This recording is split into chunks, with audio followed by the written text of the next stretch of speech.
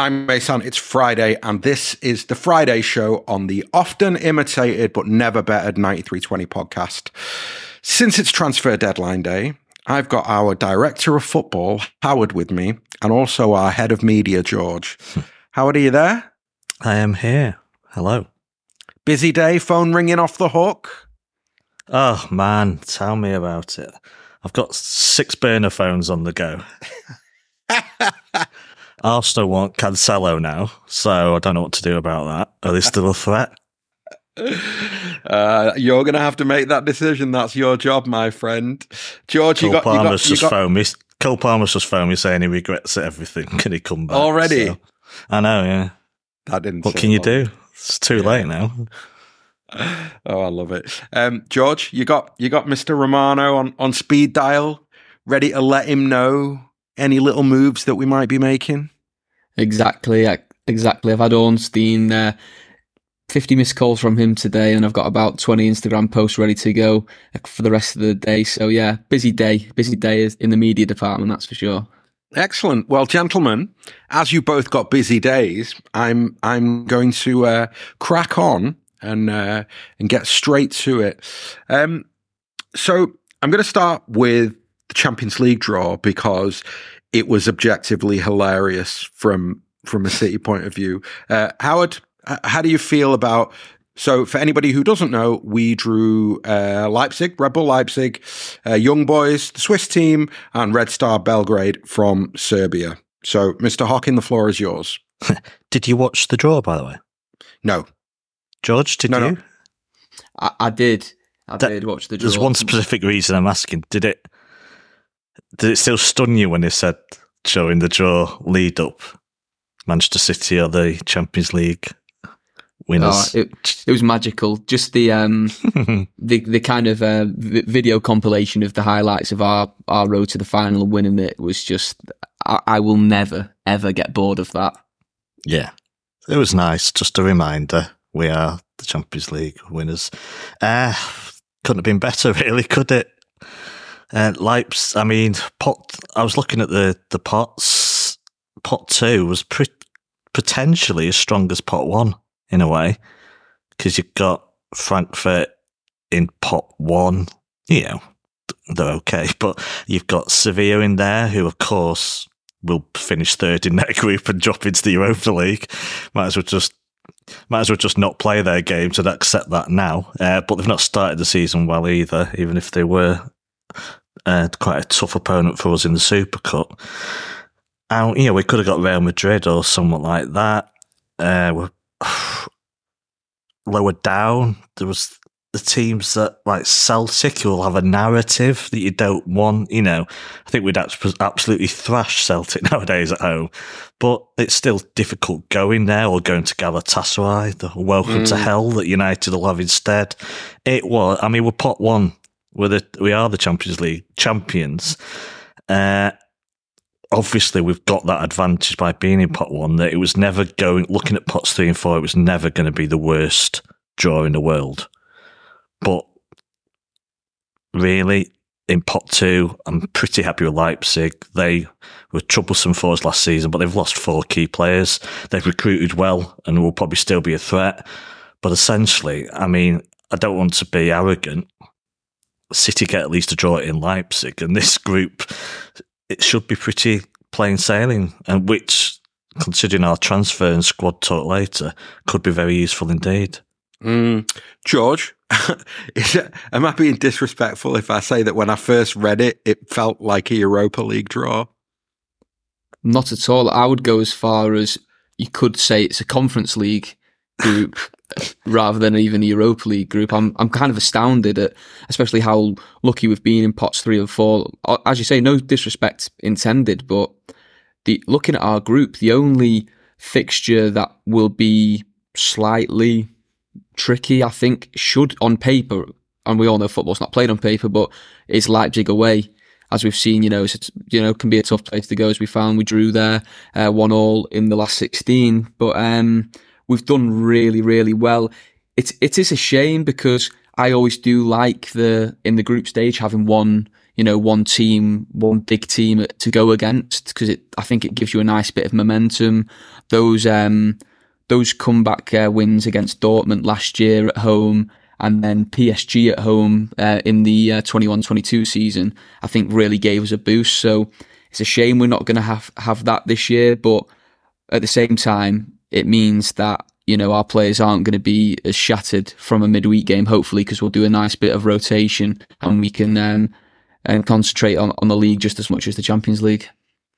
I think I feel as though as the years have passed, the Champions League has become more and more pronounced in terms of it basically being two different tournaments. You have the group stage tournament in the autumn, winter, and then you have the knockouts. And often like so much is different even between the group stage and the knockouts in terms of how a team are doing, what sort of form they're in, all that sort of stuff. So I think that I look at a group like that and I go, okay, look, that's fantastic, because it means that even if the Champions League games fall in between big and difficult Premier League fixtures, those opponents do give us an opportunity to rotate with the limited options that we have. Yeah, we don't know the order yet, but I didn't want it. I want the easiest draw possible. Momentum. I mean, it's right. I wonder how they'll price these games, because the appeal just isn't there. Let's be honest. Even though we do sell out quite easily nowadays, but the momentum thing for me is kind of lost, because there's a huge gap from the group stage to the start of the knockout stage. In that, you just want. I'm not sure it does continue, but ultimately we need to win the group as well, so we don't get a group win in the next stage. So, and we're so good at qualifying now that we've had dead rubbers for many campaigns. I think many previous ones, and it could help us. It really could help us come November, December.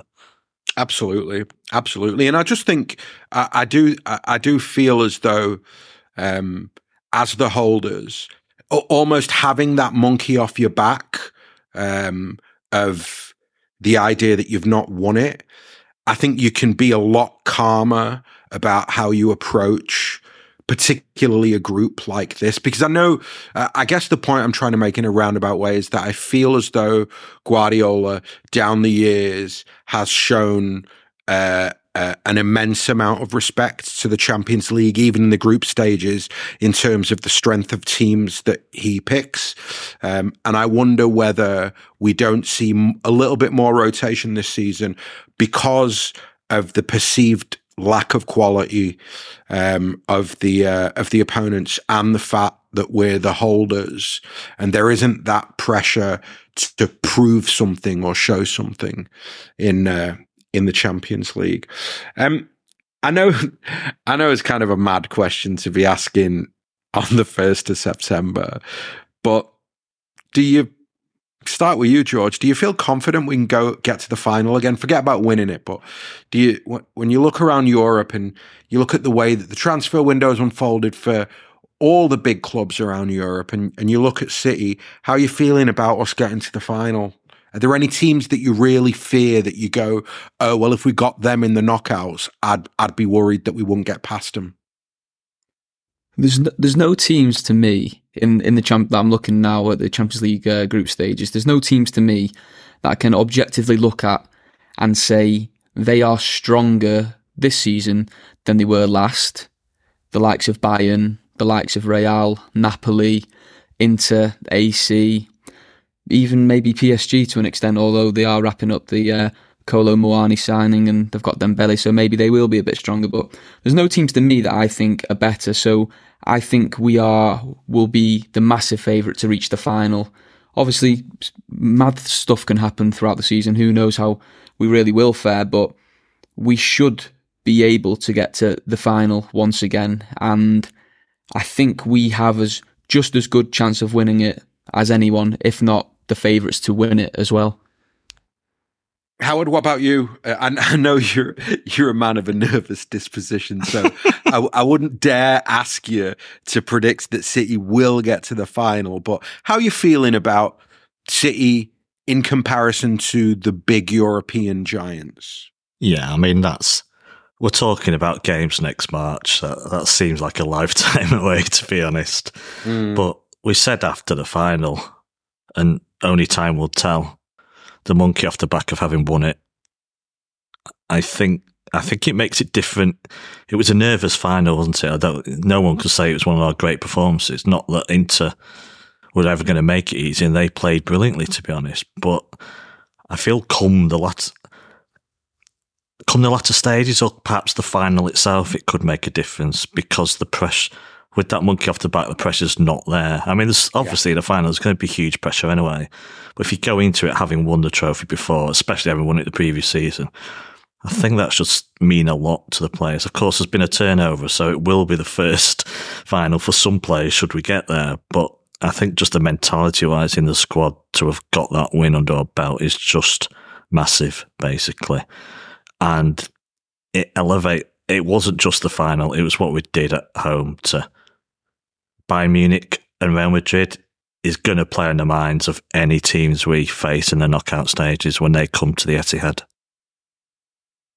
I mean, how could it not, really? Yeah, I mean, I feel as though we put a marker down last season, not just in terms of winning the tournament, but also those performances that you referenced.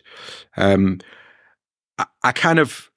feel as though there's a little bit of a status quo around Europe in terms of, if I look around at PSG, at Bayern, at Barcelona, at Real Madrid, and even if I look around the English teams who are in the Champions League, there isn't anybody that I feel as though, oh, well, look, they've taken a big step up, and now if we were to face them, it would be different. So Munich with Kane, or? Yeah, I think Harry does make a difference. I think also Tuchel getting a full pre-season, and I feel as though they'll be better, but is it that step? I'm not sure it's that step where I go, all right, I don't really fancy us anymore. I'm the eternal optimist, but I basically fancy us against anybody. If I'm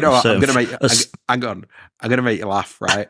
So there's only one team I don't fancy us against. They're not in the Champions League. The Scousers are in the Europa League, so I don't need to worry about those fuckers. But other than that, it's true, though, isn't it? It's true. It's true. If you think we've got a Europa League lineup in the group stage, go and look at their Europa League draw that's just come out. I haven't heard of most of the teams, so there is a difference. Obviously, we've done well with that draw, but for the teams we've heard of, they'll be able to rest players, definitely. But I do think there's a certain Fulham player to be discussed. Could be on his way to Munich as well, or is in Munich right now. For me, early call, I do see Bayern Munich as the threat this season. Nice. I think that's fair. George, have you seen Newcastle's Champions League group?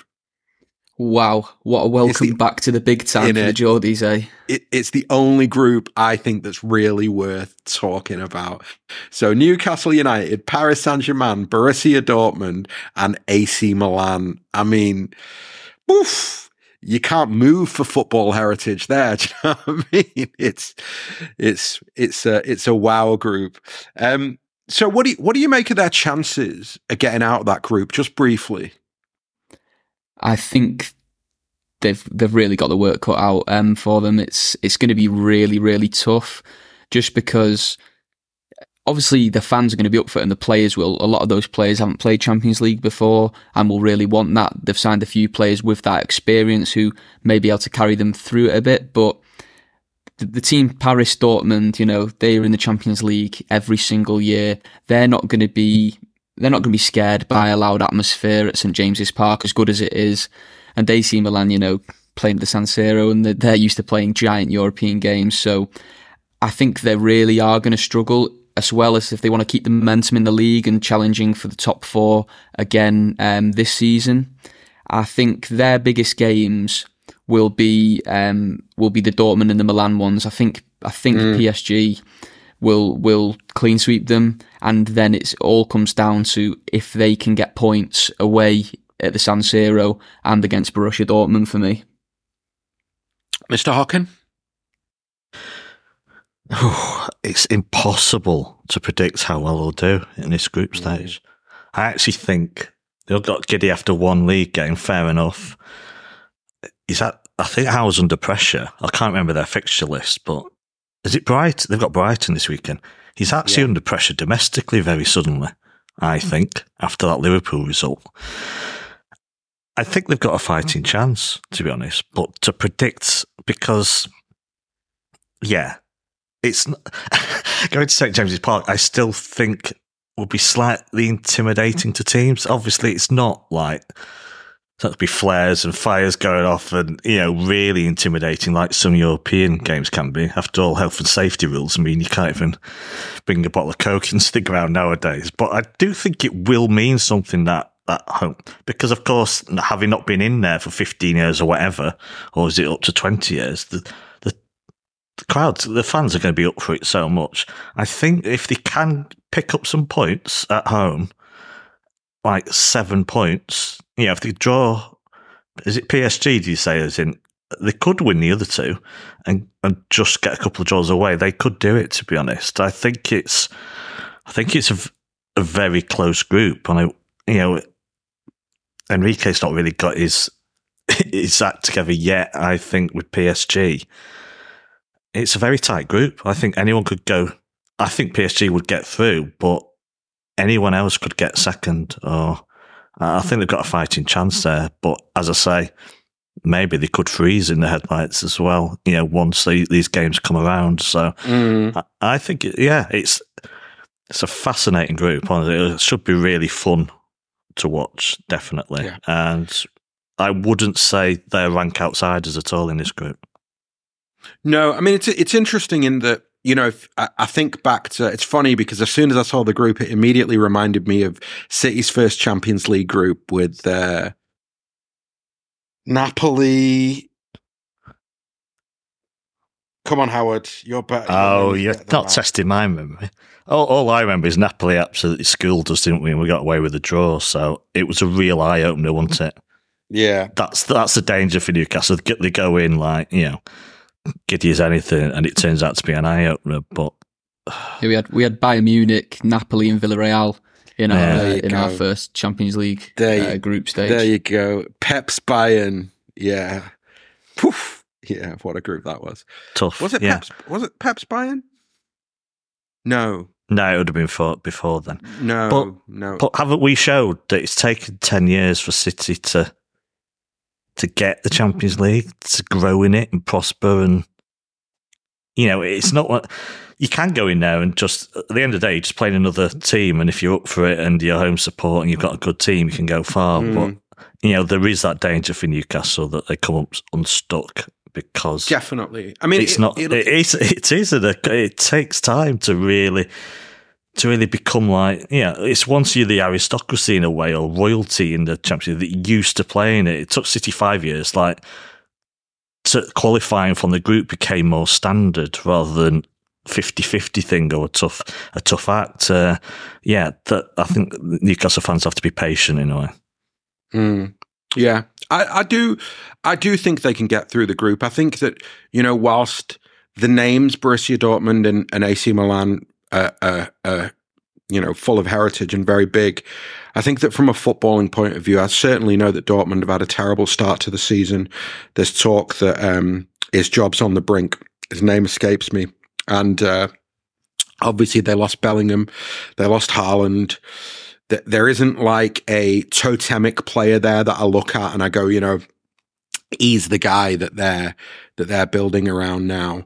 I think AC Milan obviously selling Tonali to Newcastle is just full of narrative for both legs of that game. So yeah, I mean, I don't think they definitely will, but I certainly think it's possible. It's Terzic in it, but that's it. I wonder if they're scarred from the final day of last season. Anyway. Yeah, Newcastle could beat Dortmund, definitely. Right. Speaking of Newcastle, Carabao. We got Newcastle in the Carabao, but more importantly, right, the quarter-final tie, it'll be the week of the 18th of December when City are in Saudi for the World Club Cup. Is that right? Is that the name of that tournament? I'm going to say yes without having not given it a thought yet until it actually arrives. So, yeah. But yeah, City go straight to the semi-finals. Now, only the final date and one of the early ones are the dates been nailed down. But City definitely won't be here that week. They're pretty likely to get through the semi-final, let's be honest. So they'll probably have 2 games there. They obviously have to travel way before and come back. I think the Brentford game's the one that's already gone. And we've got Everton, I think, on Boxing Day. I assume we'll have to play that one. But, there won't be much of a break. So, yeah, I don't know what happens here, to be honest. Thoughts, Ahsan, I've put it in the notes, but I don't see much point in beating Newcastle, ridiculously. I guess Liverpool is the case study from a couple of years ago. Well, look, I think I'll throw it over to George. I feel, and we're going to talk about this in a minute, I feel the squad is quite small.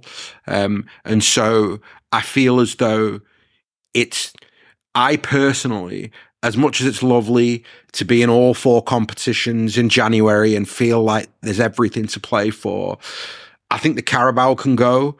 And quite frankly, I think the FA Cup can go as well. I think this season, for me personally, I want to win the Premier League because I want that 4 on the bounce because nobody's done it. And the Champions League is the Champions League. Like you can't disgrace yourself in that tournament. So unfortunately, the 2 domestic cups, I'd just yard them if I was City. What's your point of view, George?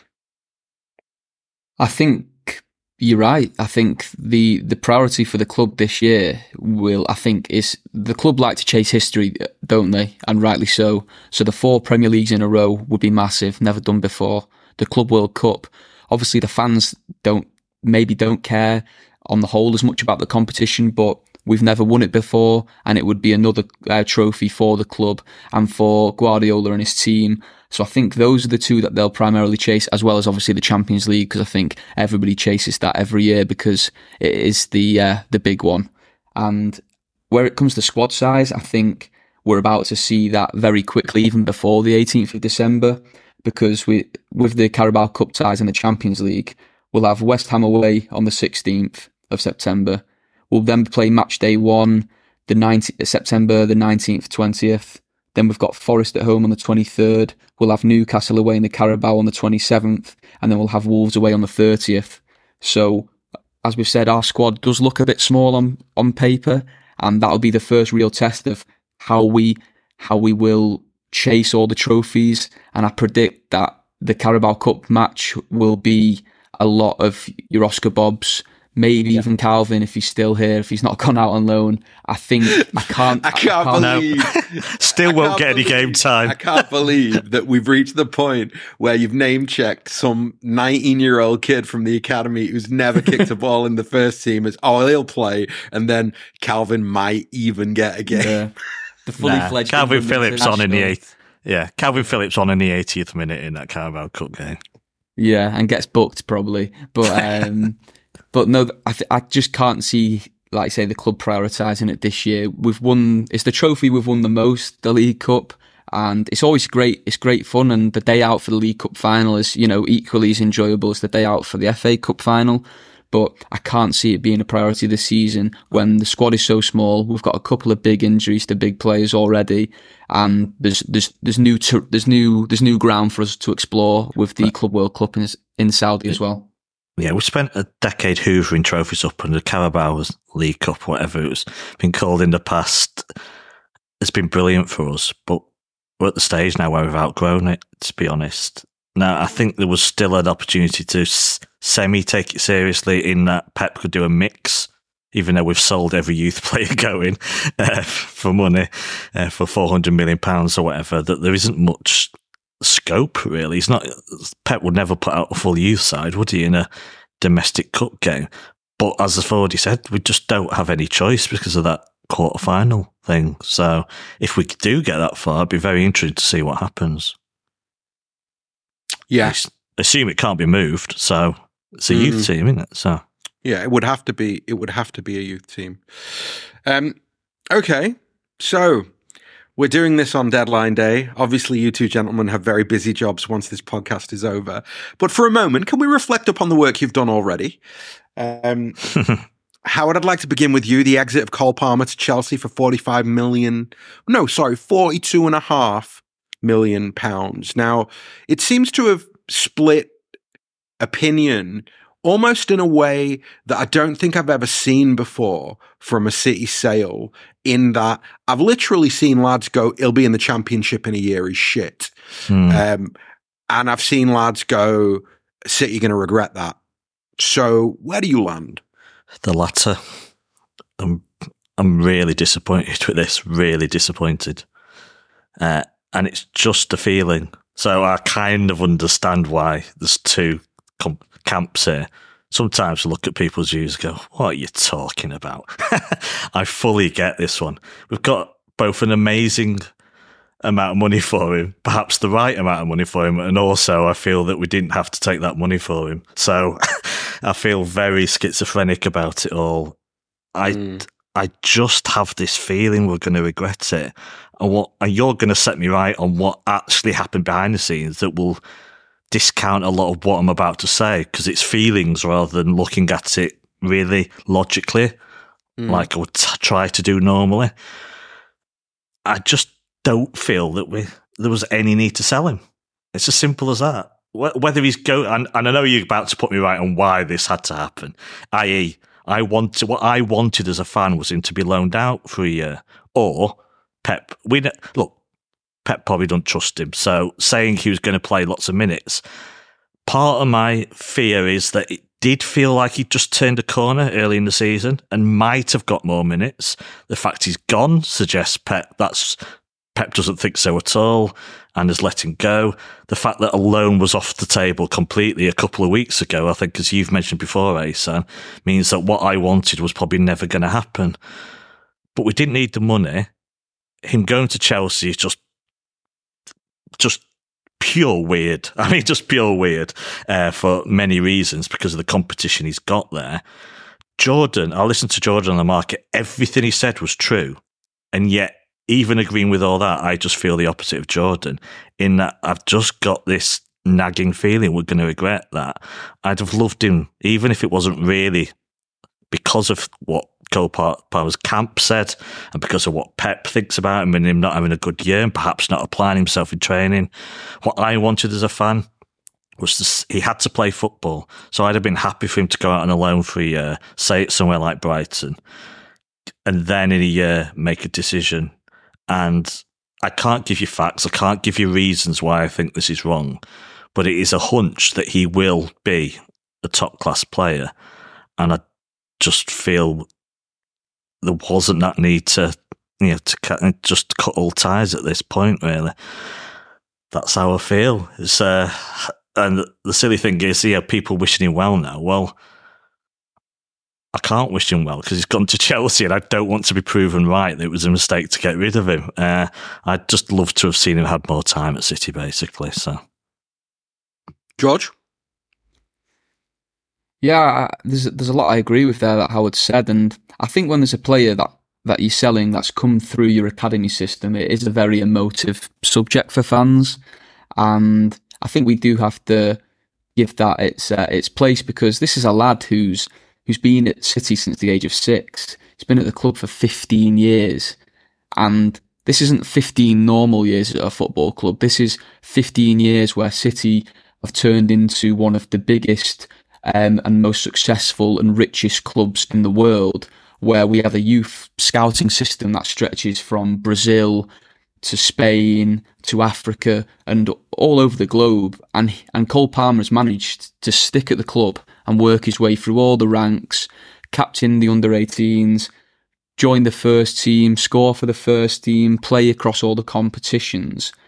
And then we're now selling him to a rival after we've nurtured him and turned him into a very, very, very good young player.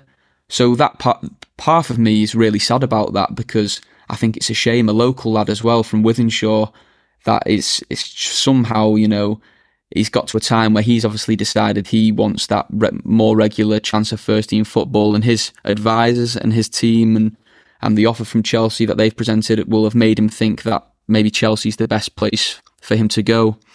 But on the flip side, this is a player who, although he's played a lot for the first team, he's never started an important game for us. And he's started, I think, 3 Premier League games in total. And we've got 42.5 million, you said there, for him, which I think is our 3rd highest fee we've received for a player after Leroy and Varane. So on the kind of the logical, more cold financial and that side of things, I think it's probably a good deal for the club. And in terms of if we'll regret it, I'm not so sure that he's going to turn into one of the world's best players at Chelsea. So therefore, I don't think we'll regret it massively. I think he will be a very, very good Premiership player, but I don't think we'll regret it massively. There may be a game where he scores against us and it'll sting for a day or two, but I think big picture, long term, I don't think we will regret it. And that fee for a player that we've nurtured, an academy player, is a we've got to tip our hats to the academy system that we've created as well. Yeah, for sure. I mean, I definitely think it's a feather in the cap of the CFA and the money men who built it, because it was always built as a way to generate revenue, and it's really beginning to come to fruition. Look, Howard, to go back to what you said, I think ultimately everybody knew when last season ended that Cole Palmer was going to leave. I think he had made it clear that it was time for him to go. And I think one of the biggest reason for that is that if you're Cole Palmer, for example, and you're 20, 21 years old, which for me, he's 21 now, isn't he? Like, for me, 21 is no longer that young, right? Especially when you've been in and around the first team for a couple of years. I think Doku's younger by about a couple of weeks. So, it just shows, and he's already an established player. So exactly. I think for me, the what happened last season sealed his fate. And what I mean by that is they kept him, which I think was a mistake. I think that you're almost, it's kind of a weird one, because, like, on the one hand, Pep doesn't like a big squad because people sulk, right? But he'll keep, like, so for me, you should have let Palmer go last season on loan. You should have said to him, go on loan and go play football somewhere. I don't think that people often reach for the Phil Foden example when they talk about players going on loan or players staying at City. And it's like that idea that, but you're going to learn much more from a year of training with City than you will going and playing somewhere else. Most footballers, they just want to play football. Like, that's not really a sales pitch that's going to get very far with a lot of footballers. And then, particularly players like Palmer, where you get to the end of the season and there's probably 10 or 12 clubs in England in the Premier League and probably a half a dozen in Europe who are going, we'll sign you. We want you. It was very clear that Dortmund wanted him. They didn't. They just felt that they couldn't get to the fee that City wanted. Very clear that Brighton wanted him, but then it was all. Everybody was waiting for Palmer to decide, and I credit the club and I credit Pep for saying to him, "It's up to you. If you want to go, you can go. This is the fee." They set the fee at the start of the summer. They didn't change it because Chelsea came along. I genuinely respect that a lot. I think it would have been a snide move to 2 days ago go, oh, well, you know what? It's Chelsea. So actually we want 55 million quid because they're a rival. I think that if you say to a player, no, it's cool, you can go, this is the fee, then you kind of got to stand behind that, particularly a lad like Cole, where you kept him for a year and you just didn't use him at all. So it's his decision more than it is the club's decision. The club have got a fantastic fee for him. So, there's not a lot else you can do, right? Yeah, I did forewarn everyone that you were going to tear my argument to shreds because it was feelings rather than the logic of the situation. I get it. All the evidence of what he's done so far in his career suggests City have got an absolutely brilliant deal here, and that's how it may turn out.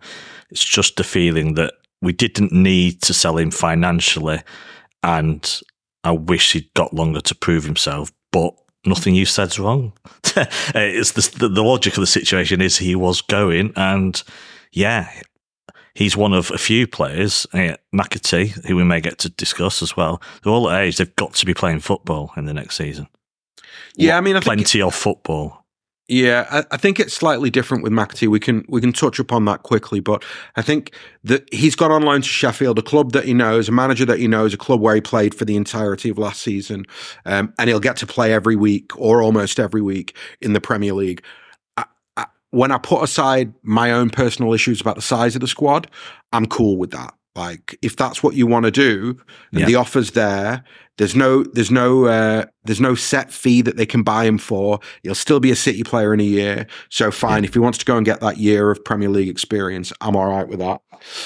George, what about you? He wasn't getting football at City this season. I have no conviction that he was getting a lot of minutes at City this season. So he wasn't at all. He's just not quite up the pecking order enough to be getting the minutes Cole Palmer, for example, would have got if he'd stayed. So I think it's the right thing to do. It's opened up the issue of squad size. Yeah. No, for sure. I think if McAtee was going to be part of this City squad for the season, I think we would have seen him feature in minutes in competitive games this season. And he's not yet. And I think the best thing for him is to go and play Premier League football for a year. I know a lot of people say this thing that at City, if you're a youth player and have come from the academy and you're loaned out, it means you're never going to make it at City. And I guess the evidence in the Pep era is stacked in that favour, but I don't think that's something that's set in stone. I think that can change over time. And I think if McAtee goes there and has a great season and lights it up and is either their best player or help them even stay up, I think he'll come back to City with a lot of credit in the bank, having played men's football for a year, and will have a shot in the pre-season to be part of next year's squad. So I think it's the best thing for all parties, McAtee going, even if it does mean we have an even smaller squad than we thought we were going to. Just one quick point. I think spoke to a Sheffield United fan recently. I said I think he only came into the fore, really got motoring in their team in the second half of the season. That's what one of their fans said on Twitter, and he was superb, but it was the Championship. Now we get to see what he's going to be like in the Premier League. So, which is great.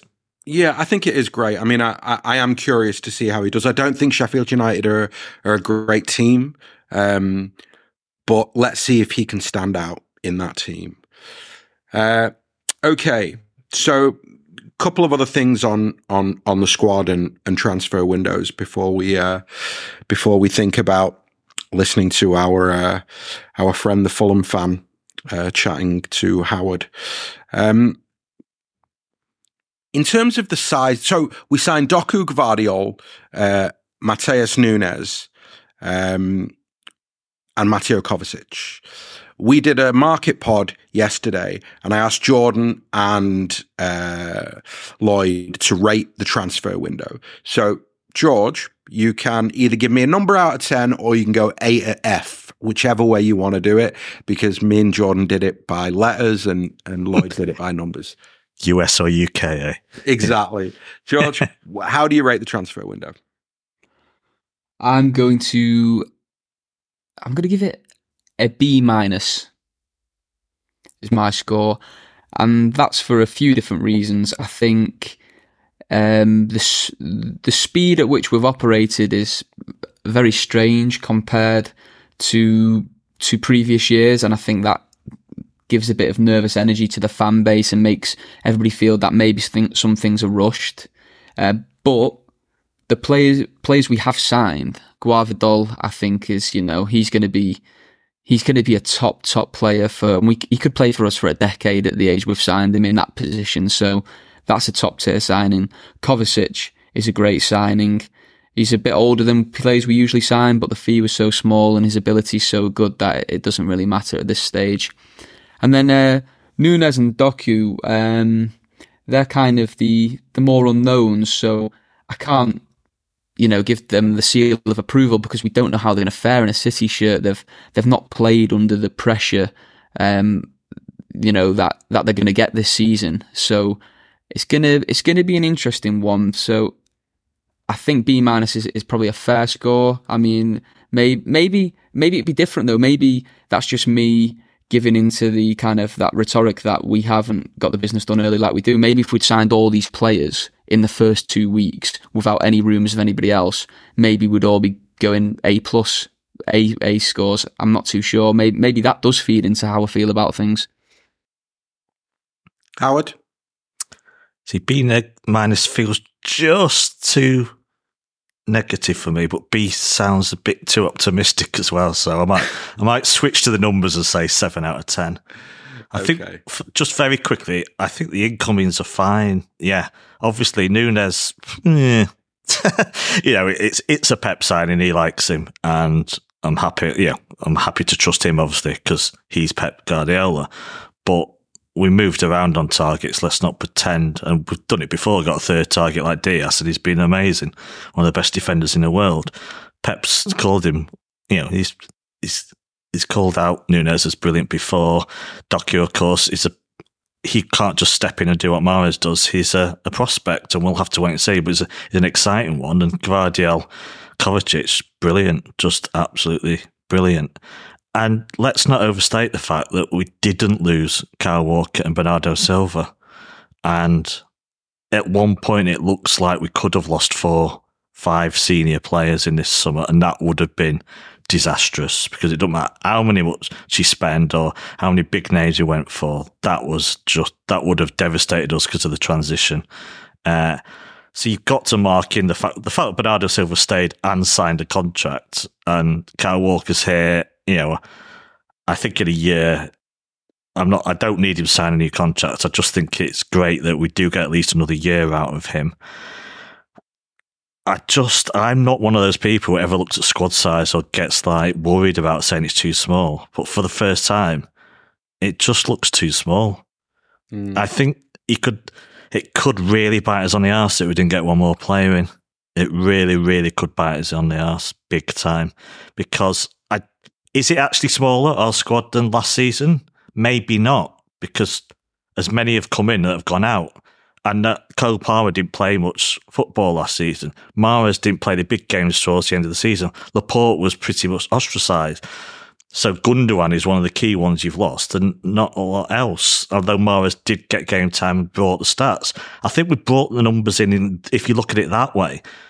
But I think we lost fewer minutes than any other team in match through injuries last season in the Premier League.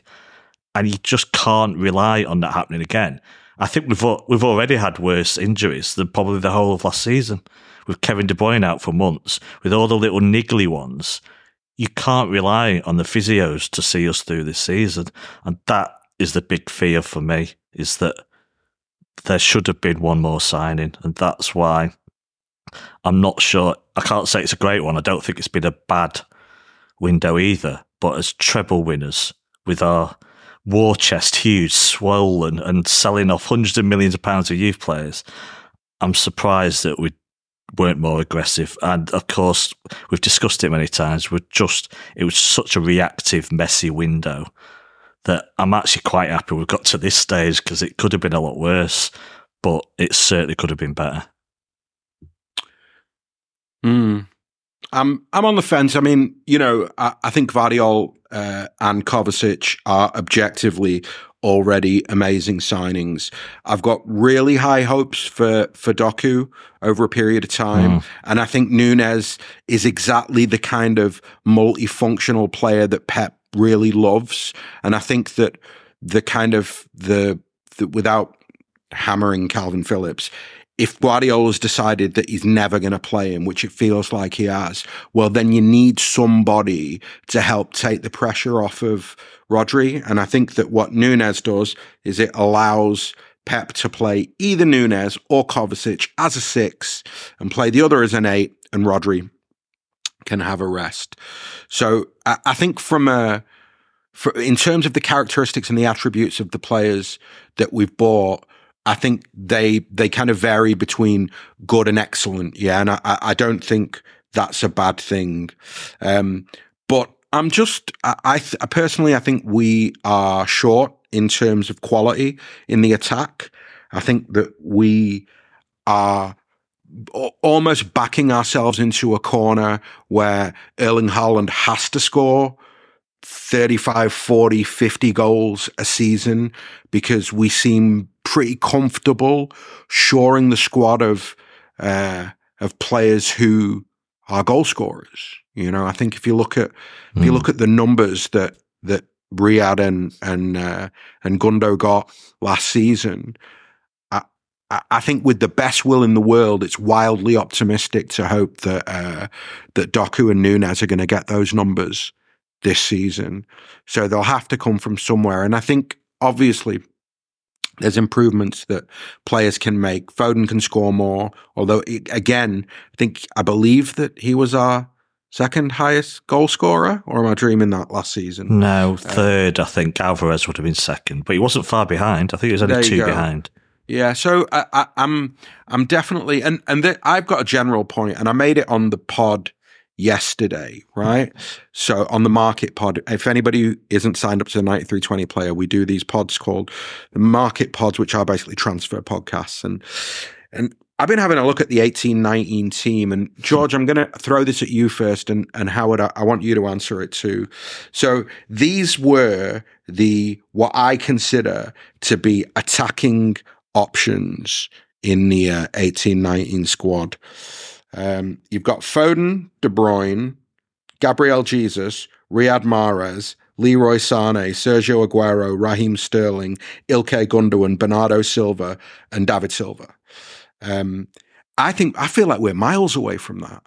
Like not in numbers, but I just mean in terms of like sheer quality. I feel like we're a long way away from that, and it surprises me that Howard, the way that you've put it in the notes is fantastic. Feels like the defense is definitely stronger. I feel as though we have lots of fantastic defensive players, and that's a part of the team that you can have a lot of confidence in terms of if you pick up a knock here and there, you still feel confident no matter the size of the game. But I feel like they've done that at the expense of the attack, where I just feel like we don't have anywhere near the quality that we had in 18-19. George, am I overstating that, do you reckon?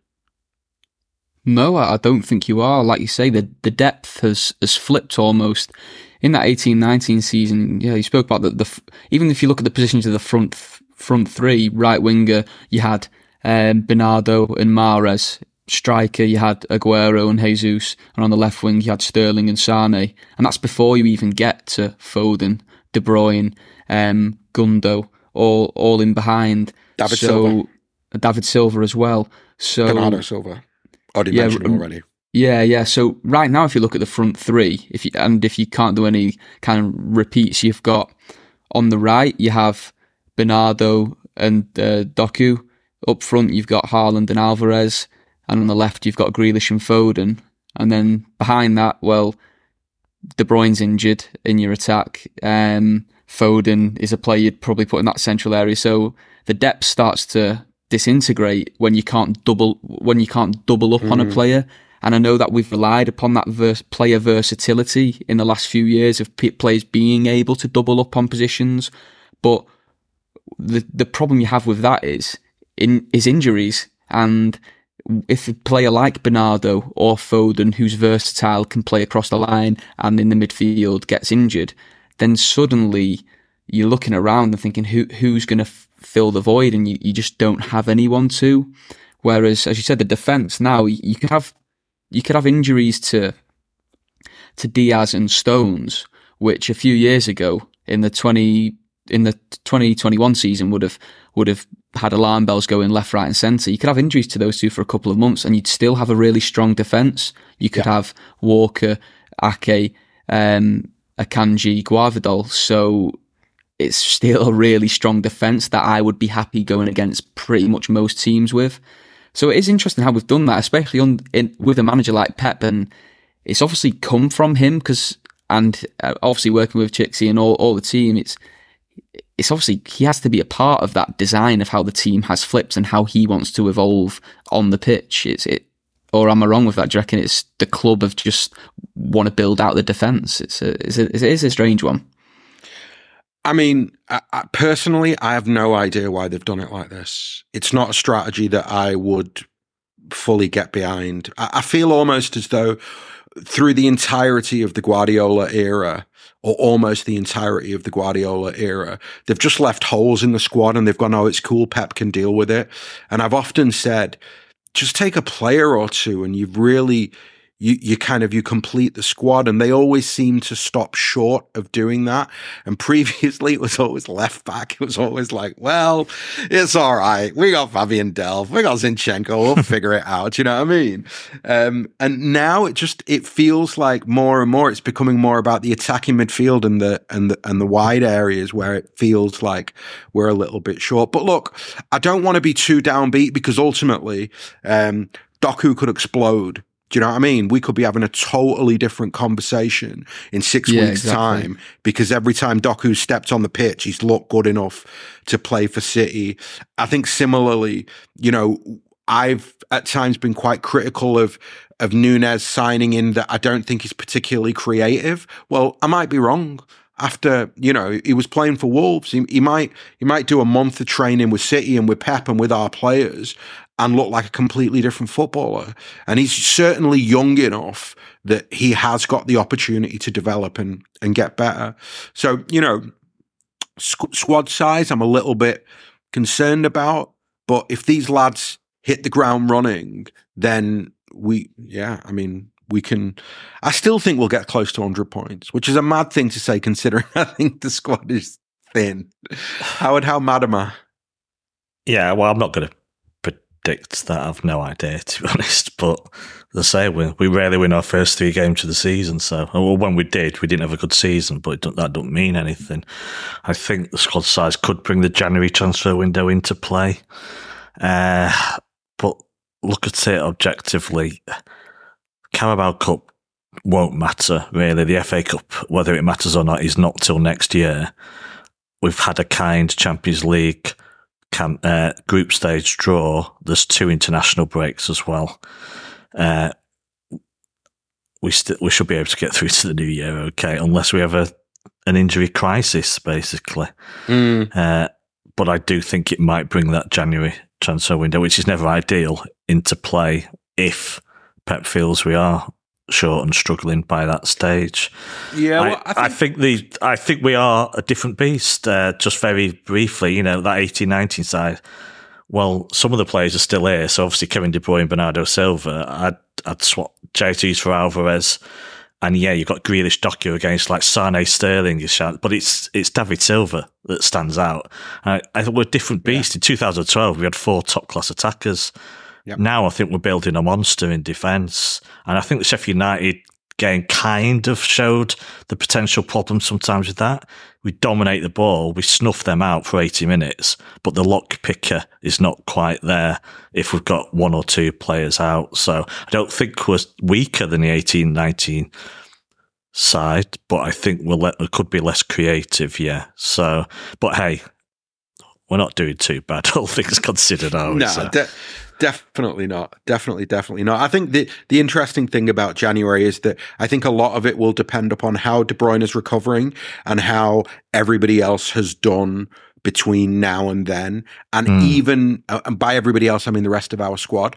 And I think even in saying that, I think the level of quality that you need to make a manifest difference is probably not available in January. So it's probably just more about sharpening minds for the summer and what you think you'll need for next summer, because January is notoriously difficult. Right. Before we discuss Fulham, this is Mr. Howard Hockin, the man that's on this podcast, talking to Alan Drewett from the Green Pole podcast. and a writer for the Hammy End, talking about Fulham versus Manchester City. So here's Howard and Alan. I'm delighted to be joined by Alan from the Hammy End podcast to talk all things Fulham. Good evening. I have to check the time of the day, as always. Good evening, Alan. How are you doing? I'm okay, thanks, Howard. How are you doing? Not bad, not bad. The weekend approaches, and it's stopped raining, so yeah, I'm okay. That's always a positive. And thankfully, maybe for both of us, I don't know, the end of the transfer window is approaching as well, and I will be glad, as always, every year to see the back of that. So it probably seems like a good place to start. Should we start with one of your star players that you probably don't want to talk about? João Palhinha, have I said that correctly? Yeah, João Palhinha. Are you worried at all? He's been linked today with Bayern Munich. You worried at all about these links? I should use a caveat, by the way. All of this, we were recording this on a Thursday night, 31st of August. By the time we finish this, it'll probably be out of date already, let alone by the next day. In fact, by the time we actually finish each sentence, things might have moved on. So we'll do our best to be current. As it stands on Thursday evening, are you worried about the situation? Extremely worried. If we were speaking yesterday, then I'd be, I'd have dismissed it. I know there's been rumours of him and Bayern Munich, sort of quiet whispers over the last month or so, but nothing as concrete as this. He's actually been on Instagram, and he did actually like a Sky Sports post with the heading, Palhinha could be heading to Bayern. Ouch. And my biggest worry is, without Palhinha in our team, we will struggle. Well, and it's not going to be pretty. How good has it been for you? 28 years, and I've never seen anyone make such an impact in just one season. We had it with Moussa Dembele when he moved to Tottenham after a couple of seasons. We saw it with Sahar. There's been a few players which you just looked at and went, they've got it. Yeah, I'm surprised nobody's sort of took the gamble on Palhinha before we did. But to me, if he is to go, we need to make sure we get every penny that he's worth, because it's taken us probably from a comfortable mid-table position this season to battling relegation. That's how important he is to us. Are you annoyed then that all this is happening one day before the transfer window shuts? Because, let's be honest, if he does go, he might be replaceable anyway, but you have zero time to, as a club, to find a replacement, don't you? And this is the thing. Now, throughout last season, I think I came on here and I said he won't be with us next season. I was convinced we'd have him for one season and that would be it, because he's too good for us. He wouldn't look out of place at any team in the world, in my opinion.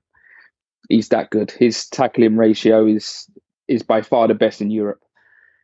He's just a phenomenal footballer. Too good for us. But as you said, it's the timing of it. If it had happened 6 weeks ago, I'd be a bit upset, but we have enough time then to figure out a replacement. But look at Mitrovic, for example. He's been going for 2 months. He went, and we've not replaced him. And for me, Palhinha has always been more important to us, especially last season. And I don't trust the powers that be to replace him with any. You're never going to replace him like for like, but replace him with someone that can do as good of a job, or as close to doing as good of a job as he did. So I'm worried. Well, I've seen it on my Twitter timeline, but I've not delved into it. Are the links very, very solid, basically, that they want him, or is it? You can tell a lot of this stuff. It's like where it comes from. It's like, it's just rumours. But does this feel like they are definitely after him? It does. It was about an hour ago, actually, before we come on, that we did officially reject a bid of £47 million, which is an insult. He's still got 5 years left in his contract with an additional 12 months. I know he only signed it for 20 million, but when West Ham wanted him, we said it's 90 million or nothing. Now, if we get 90 million pound for him, then good. Then I'm not happy, but I feel that's what he's worth. If Declan Rice is worth 105 and Caicedo is worth 115, for me, Paulini is up there with them. Well, that could be handy because you've got to hope your board are strong in this then, because I can't see Bayern Munich paying £90 million for a player. Not that they've never done it, but after Kane, I don't think they would, which could mean that he stays with such a small window. It could work in your favour. It's this late in the window, in that time runs out. But will you have an unhappy player then? Is it, it's a problem either way, is it not? So I don't know. I think Paulini is, just by listening to the way he speaks, you get to know a player. I know you don't know him personally, but you get to know their demeanour, the way they are. I don't think he's going to be too unhappy. I think if he stays, if he's in the squad against you on Saturday, we've done really well to keep hold of him. And we fully expect him to go next summer. That's fine. I just want one more year from him. Get rid of that second season syndrome. And then we can start planning for life without Paulinia towards the end of this season, rather than 24 hours before the window closes. All right, well, let's be optimistic and he stays. That aside, were you happy with the club's summer business on the whole? Not really, I'm going to be honest. Mitrovic, our talisman, left for money, which annoyed the fan base. The way he went about it, we weren't too happy about. Paulinho could possibly have left by the time this goes out. Our other central midfielder, Harrison Reed, is possibly being linked away with a move to Wolves, which again is a worry. But looking at the transfers in, we've not really got anyone in yet that's a guaranteed starter, if you like. Bassi is probably, we spent £18 million on him. He's probably the best signing we've made so far in terms of shoring up the defence, because it looks like Tosin Adarabioyo is off to Monaco. Wow. He's one of your own. Yeah. And then we've got Adama Traore, who you don't know what you're going to get with him. I do when he plays City. He's a world beater. And then we've got Raul Jimenez, who is not the same player as he was. Yeah, again, you don't know, or maybe we do know what you're getting with him now. But well, this is it. And the problem we've got is we've got no one to score the goals for us. We all expected Jimenez to come in and be an impact player rather than a starter. And if he is our number 9 moving forward this season, again, it's another reason to worry. But we did sign Castagna from Leicester, which again is a backup. I don't see where he fits in. It's not been great for us, I'm going to be honest. A part of me wants it to win now, but a part of me wants to say, look, we need it to stay open because we need players. Have the rumours been that they're going to be doing business tomorrow, which is today when people hear this? 11 p.m. they've got to, so it will still be open when this comes out. Yeah. Well, the problem we have is we've been linked with about 20 players, and we've not got any of them. Callum Hudson-Odoi, we've been after for months. Demarai Gray, we've been after for months. He's gone to Saudi, I think. A few players which we've been heavily linked with, they've just not come. And I think Marco Silva's actually sitting there thinking, why on earth have I turned down £40 million tax-free money to stay here? Yeah. And it's so doom and gloom at the minute, Howard. Well, season so far, I was bored yesterday, so I was watching this is not a dig at Tifo. Their videos are very entertaining. But I was watching a video on the couch about your stats on chances created and conceded aren't great, to be honest. Your XG and all that. But results-wise, be pretty good might be an exaggeration because there's that Brentford game, bang in there. And beating Everton might not be much either. But 2-2 draw at the Emirates... it's not been bad, has it, really? Or do the performances reflect those results, or does it tell a false story? Not entirely. I think we've been fortunate to get... Well, I'd say we're fortunate to get 4 points. Everton game, we were second best for a large portion of that. Although we had more of the ball, didn't really create much. Again, Mitrovic only played the last half an hour of that. We scored when he came on. The Brentford game was just disastrous. Again, we started those first two games without Paulinia. Mitrovic only played half an hour at the Everton game when we did score. Brentford game was a bit unfortunate because the first goal was our own mistake. The second goal was a penalty, which is never a penalty, which resulted in a red card. But the best performance of the season so far came at the Emirates, and we thoroughly deserved the point. We went down to 10 men in the 82nd minute, but we did deserve something from that game. And again, it was Paulinia who made a difference. Yeah, there's a difference in tempo when he's there and when he's not, and that's what worries me the most.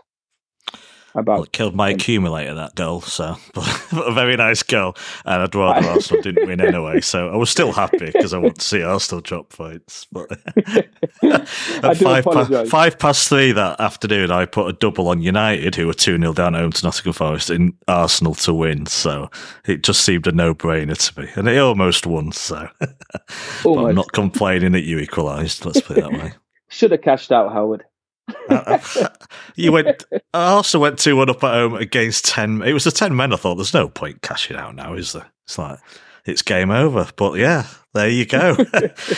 You're through in the cup, so penalty shootout was it against Spurs and Norwich at home in the next round? Is that right? So are you hoping Silva takes that seriously this season?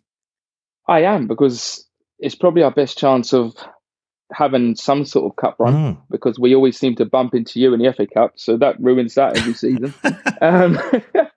But no, again, if you look at Tottenham and Arsenal back to back over 90 minutes, we've drawn both of them, so there is a slight improvement happening. But no, we do have Norwich. Back to the Carabao Cup, we have Norwich in the next round at home. I know you've got Newcastle. The whole Fulham fan base, whenever a cup draw is on, we look for two numbers. We look for Fulham and we look for Man City. The moment we miss each other, we're slightly happier. But, I don't think you'd be drawing us this season in the Carabao Cup, let's put it that way, because the quarterfinals, you may want to draw us because we won't even be here. We'll be in Saudi Arabia doing that club cup competition.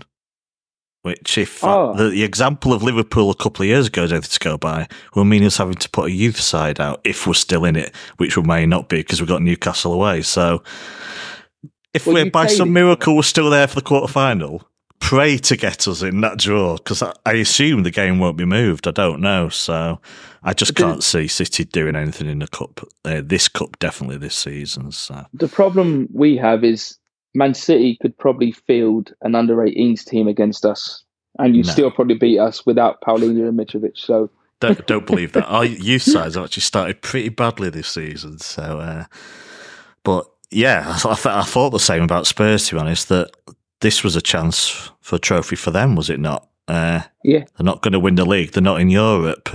Strange to make 9 changes for them. So we also made 6. So we did both make a lot of changes, but they disappointed me. Tottenham did. As for Silva, how many touchline bans do you think he'll rack up by season end? Has he been booked? Is it true he's been booked every game so far? He has. I didn't go to the Everton game, but I went to the Brentford game, I went to the Arsenal game, and I went to the Tottenham game.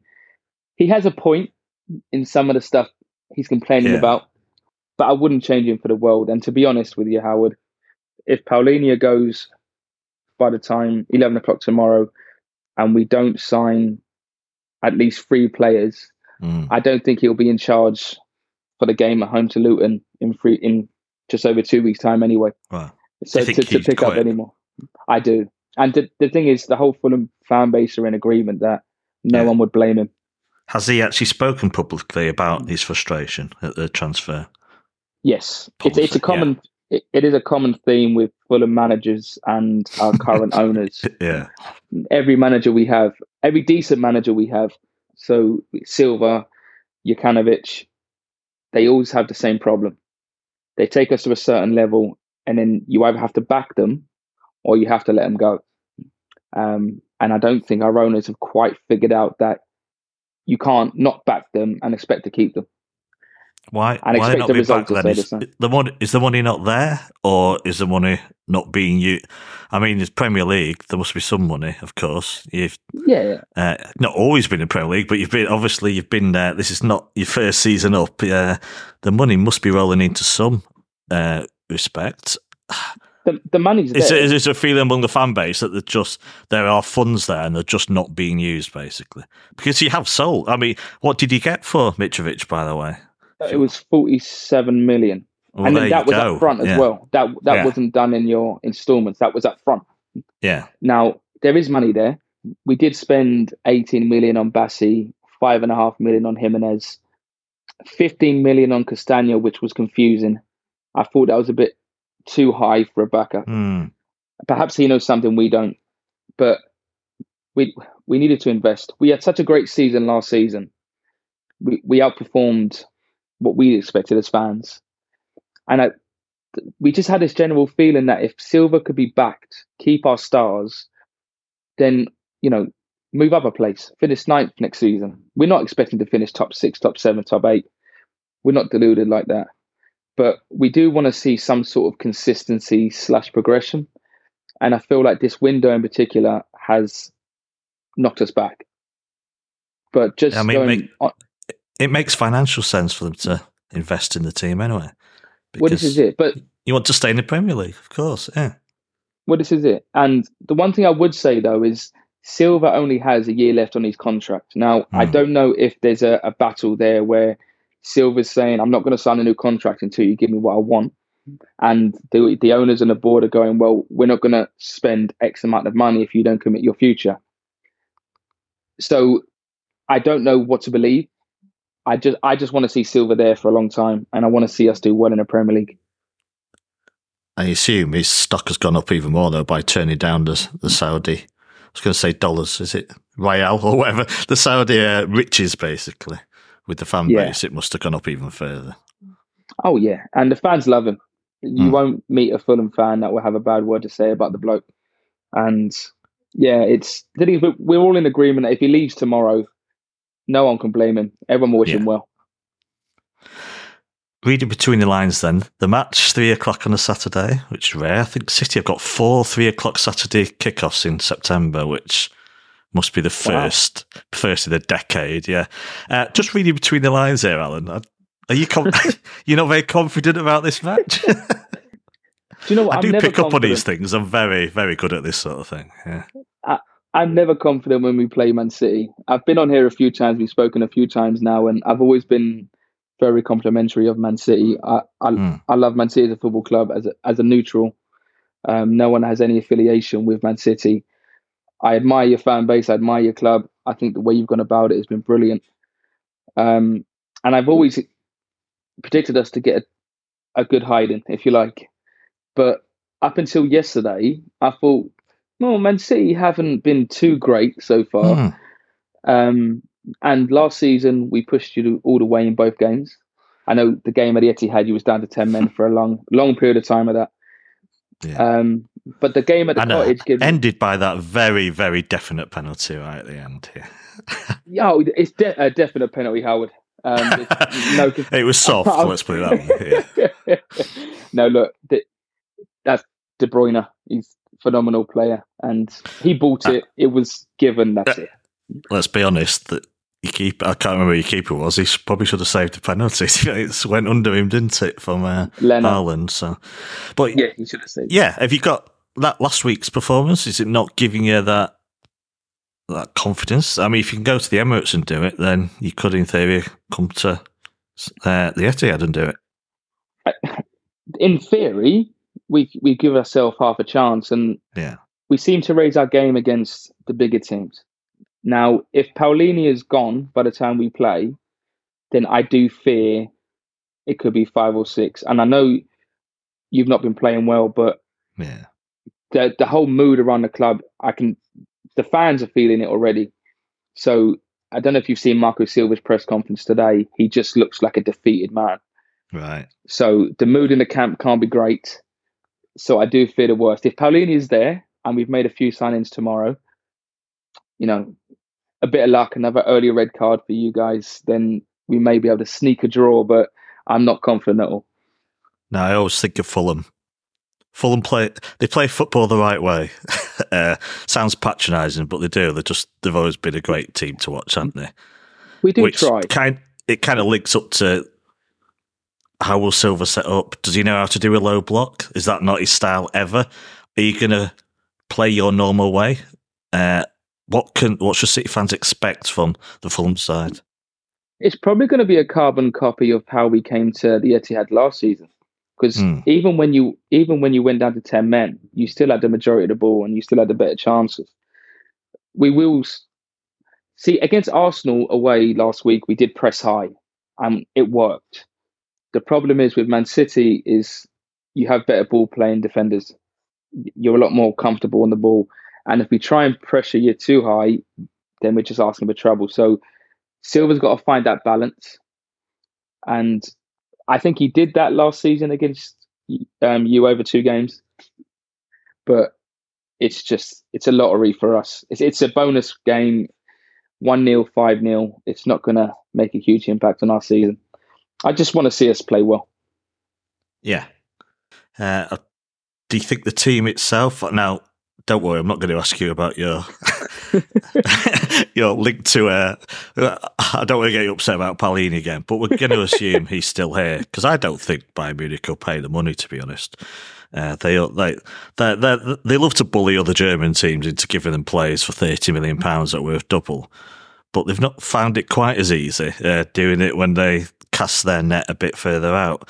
So we will see. But that team that you put out against Arsenal. I assume the red card. Who was it sent off? Bassi. Did he serve his suspension during the week then? He did, yeah. So he's available. Yeah. Yes, you got Bobby Reed, Raul Jimenez, Harry Wilson, Sasa Lukic, Andres Pereira, Robertson, Bassi, Diop, and Tete with Leno in net. You expecting the same side? At this point, Howard, I'm hoping it's the same size. Yeah. I'm expecting a phone call from Marco Silva saying, Alan, can you get your boots and play left back for me? So, I'm hoping it's the same team. But if Paulini's not there and Reed's not there, then I dread to think who's going to be in the centre of midfield. Maybe Kearney. You may see Kearney, but he's just going to get overrun. So it's a tricky one. Time has defeated us. But just quickly, Robinson was linked with City. I think it was at the January transfer window. And last season, a surprising one for some. How's he been doing? Again, I think we spoke about this previously. He's brilliant going forward. He just lacks that final delivery. It's the last bit of his play. Assists are low, yeah. Yeah, he's not a Man City player. I don't think he's quite there yet. But Pep could get the best out of him. Well, you're safe. We've given up on left backs completely, so we don't have any. So, right, time has defeated us. So I always end with a score prediction. Right, so I'm going to give you 2 predictions. One with Paulinho in the starting 11. I'll go a 2-1 defeat. Without Paulinho, I'll go a 4-0 defeat. There's Sheffield United fan on last week. He was even more pessimistic than you, and they equalised in the 87th minute. So you just never know, as you saw last week as well. I don't. We're doing okay. We've won our first 3 games for the first time since Pep's first season, but we don't tend to start the season on fire. We've been functional, I think. I wouldn't be predicting us to thrash teams just yet, so I'm going to go for a 2-0 win. But I'm quite pessimistic myself or cautious with these predictions, so we will see. Alan could have talked for a lot longer, but time has defeated us. Thank you very much again for coming on and talking to us. No problem, Howard. I always enjoy talking to you. And I hope you have, this goes out on Friday, I hope the Friday and transfer deadline day is completely devoid of activity of outgoing Fulham players. And after this weekend, as always, all the best for the rest of the season. Hope it picks up for you. And Silva's there for many years to come. Let's hope so. Thanks, Howard. Yeah, fingers crossed. Thanks once more, and we'll go back to the panel to preview Saturday afternoon's game. That was Howard and Alan, and Howard is back here. Hello, Howard. Hello. So, he's Fulham not going to be tomorrow. happy. Yeah. Well, let's cut straight to the chase. We discussed, obviously, Palhinha. Yeah. And he is in Munich right now. Yeah. Thrashing out a deal. That's their best player gone. Huge blow for them. Huge. For this game. Well, I mean, as he said on the podcast, he was pretty downbeat. Silva's not had the support in the transfer window he should have got. With Mitrovic gone, of course. And he wasn't happy before this, and now for him to leave at this stage, obviously, I think they're after Højbjerg at Spurs, but whoever they get, it's all like rush now, obviously, on transfer deadline day. For this game, I mean, he said Palhinha is the difference between them possibly being mid-table or being in a relegation fight. I don't think he played in the first 2 games of their season, and he played at the Emirates and got that equaliser. The difference in the team with just him in is astonishing. So for him to be out of this game is just, devastating for them, to be honest, and obviously further increases our chances in this game. So, a little update because Juan Malilo's done his press conference. So let me just give you a quick injury update. Where are we up to here? So, where's it gone? Akanji's fit. Akanji and Foden are both available. So that's great. And Stones is getting better. So that's great. George, last home game before the international break, it would mean 4 wins out of 4 if we were to win it. Fulham are losing their best player today, having had a difficult summer. What are your expectations for the game? I think that João Palhinha news is massive. I'll just go over it again because I don't think it can be understated. He was by far and away their best player last year, and a club like Fulham signing him in the first place was such a stroke of genius, and well, maybe a little bit of luck as well that he adapted so well to the league and to that level. It's and then for them to lose him straight away, and he's kind of the real spine of their team. I think they will be a bit downtrodden, but maybe there'll be other players in their squad who will, want to make a statement. Iwobi's signing from Everton, but obviously very different positions. And as Howard said, they're looking at Højbjerg, but I doubt that they'll get him in time to be able to play, obviously, just with the match being tomorrow. So they're going to be down the best player. We're at home with Foden and Akanji coming back into the side. I think we have to really win this match and go in with a 100% record into the international break. And if we do, I think it'll be a real statement because it's been a very, very competitive Premier League across all the fixtures so far. And if we're the only team going in with that 100% record, I think that will make everybody else very worried for the rest of the campaign. Howard, can Fulham generally under Silva have been a very expansive team? Yeah. Coming to the Etihad tomorrow, firstly, can you see them playing defensively? And if they don't play defensively, does that just play into City's hands? Word for word what I asked Alan. I can't remember. He didn't answer it directly, to be honest, but I don't think that's Silva's way, to be honest. Just not in the way we've seen someone like Sheffield United do it or even West Ham do it at Brighton. It's just not their way to put 10 players in the box, and that helps City. Yeah, I think it absolutely helps City that a team wants to come and play. Now, of course, we had 2 very tight victories last season. The one away from home in the midst of a title chase, you can't really draw many conclusions from. At home, of course, we had Cancelo sent off in the first half and scraped over the line with a penalty right at the end. But even before then, they were quite a tough nut to crack, I think. But no, I just can't. I can't see them coming up here and playing dead. I think they want to play expansive football because I said to Alan, when you think of Fulham, that's what you think of them playing nice, attractive football all the time.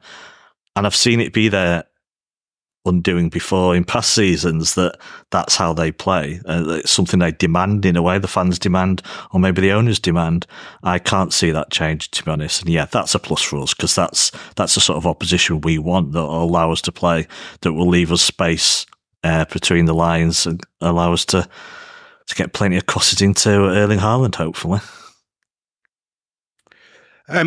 George, any concerns about it having banana skin vibes? And I guess the only way that I could view it as potentially being a banana skin would be if City didn't turn up with the right attitude. Now, obviously, Pep has been away for the last week, maybe a little bit longer, 10 days, nearly 2 weeks he's been away for. Do you think that could have any kind of impact? I think it will be the real test of the players' mindset and how they want to take ownership of this side themselves. Because, like I say, Pep's gone for the second week in a row. Will they give the level that they always give and the level that he demands, knowing that they're not going to get bollocked next week because they're all going off here, there, and everywhere and playing for their countries? So I think it will be a real test of their mindsets. I'd like to think that all that group of players would want to go into the international break on a high and feeling good about it, rather than the whole narrative of the time they're away being, the treble winners, have they got it in them this year, and all those narratives that will unfold if we did lose the match. So I would like to think that they'll all be guns blazing 100 miles an hour. We'll see if they are, but I think that's how they'll all go, because you don't want to be creating any narratives after the fourth game of the season. No, definitely not. Howard, so I have the team for tomorrow. Is this an exclusive? Not really, because it's all over Twitter. Right. One of the FPL account has leaked the team, but before I tell you what it is, I'd like to know, right, what team you would be picking. As we were about to start this, I was flicking. I did not see the team, so I'm not cheating here. I saw a fantasy football one say, couple of surprising changes, but nothing that will affect the big hitters in fantasy football. So I'm going to guess... complete gap. To be honest, without that, I'd have probably said there's little reason to change the side, except for Phil Foden coming in for Alvarez, maybe. We're going into an international break. Shame we can't fake some injuries and have them rest for 2 weeks thereafter. Be great if Rodri could pick up an imaginary hamstring injury after this game. But there's really no reason to be, resting players because there's no club football for 2 weeks. I'm going to guess Rico Lewis could come in for Walker. I mean, Akanji could come in as well, to be honest. What I want you to do is just tell me what you think the team will be. Goalkeeper. Oh, my God. Right. Rico... Oh, go on. Rico Lewis? No, who's the goalkeeper first? Oh. Is that a hint? Edison. Yeah. Right. Rico Lewis. Okay. Akanji, Diaz, Gvardiol. Okay, and then the midfield? Your Rodri, your Kovacic. Okay, and then your attack. How many players I got left? 4. Haaland, Grealish, Phil Foden. Yeah. Doku. Okay. George, what is your team for tomorrow? I think the team will be Edison in net, Walker, Diaz, Akanji, Gvardiol. Yeah. Rodri, Kovacic, Foden. Yeah. Alvarez, Haaland, Grealish. Okay. So the team is Edison, Walker, Diaz, Akanji, Ake, Rodri, Kovacic, Foden, Doku, Alvarez, Haaland. No Bernardo, no Grealish. Even the dog's like, what? That sums it up, really, doesn't it? That sums it up right there. Mate, the timing of that was next level. Even the dog's like, wait, what? No Grealish, no Bernardo. So, George, what do you make of that team? Potential debut for Doku. The fact that Bernardo and Grealish are both out. I believe from the press conference, there's no new injuries. So the presumption can only be that it's tactical, that they've both been taken out. Thoughts on that? I'm very surprised that Doku's going to get a start, only on the basis that Pep's not been there. That's probably the biggest surprise. I could have seen him coming off the bench for sure and getting some minutes before the international break.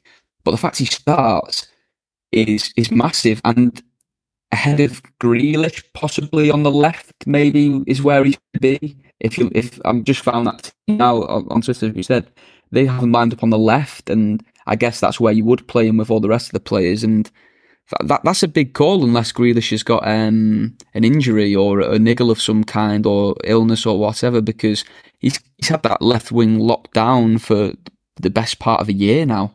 So I think that's a big surprise. I think Bernardo not being in the team is also a big surprise. And the fact that Foden's come straight back in after his illness is hopefully a sign that he is going to be a big part of this team going forward for the season. Yeah, I mean, I kind of, the way I look at it, I was pretty disappointed with Grealish and Bernardo in the game last weekend, because I felt as though with Kevin out and with Phil ill, it was kind of on those two to step up and create things. And I don't think they created enough over the 90 minutes. And it's a little bit that thing of like, I understand Grealish and Bernardo are very different players to KDB and Foden. Neither of them has got a line breaking pass in them. They don't have that type of magic creativity, but as senior attacking players, I just thought that they were a touch disappointing last weekend.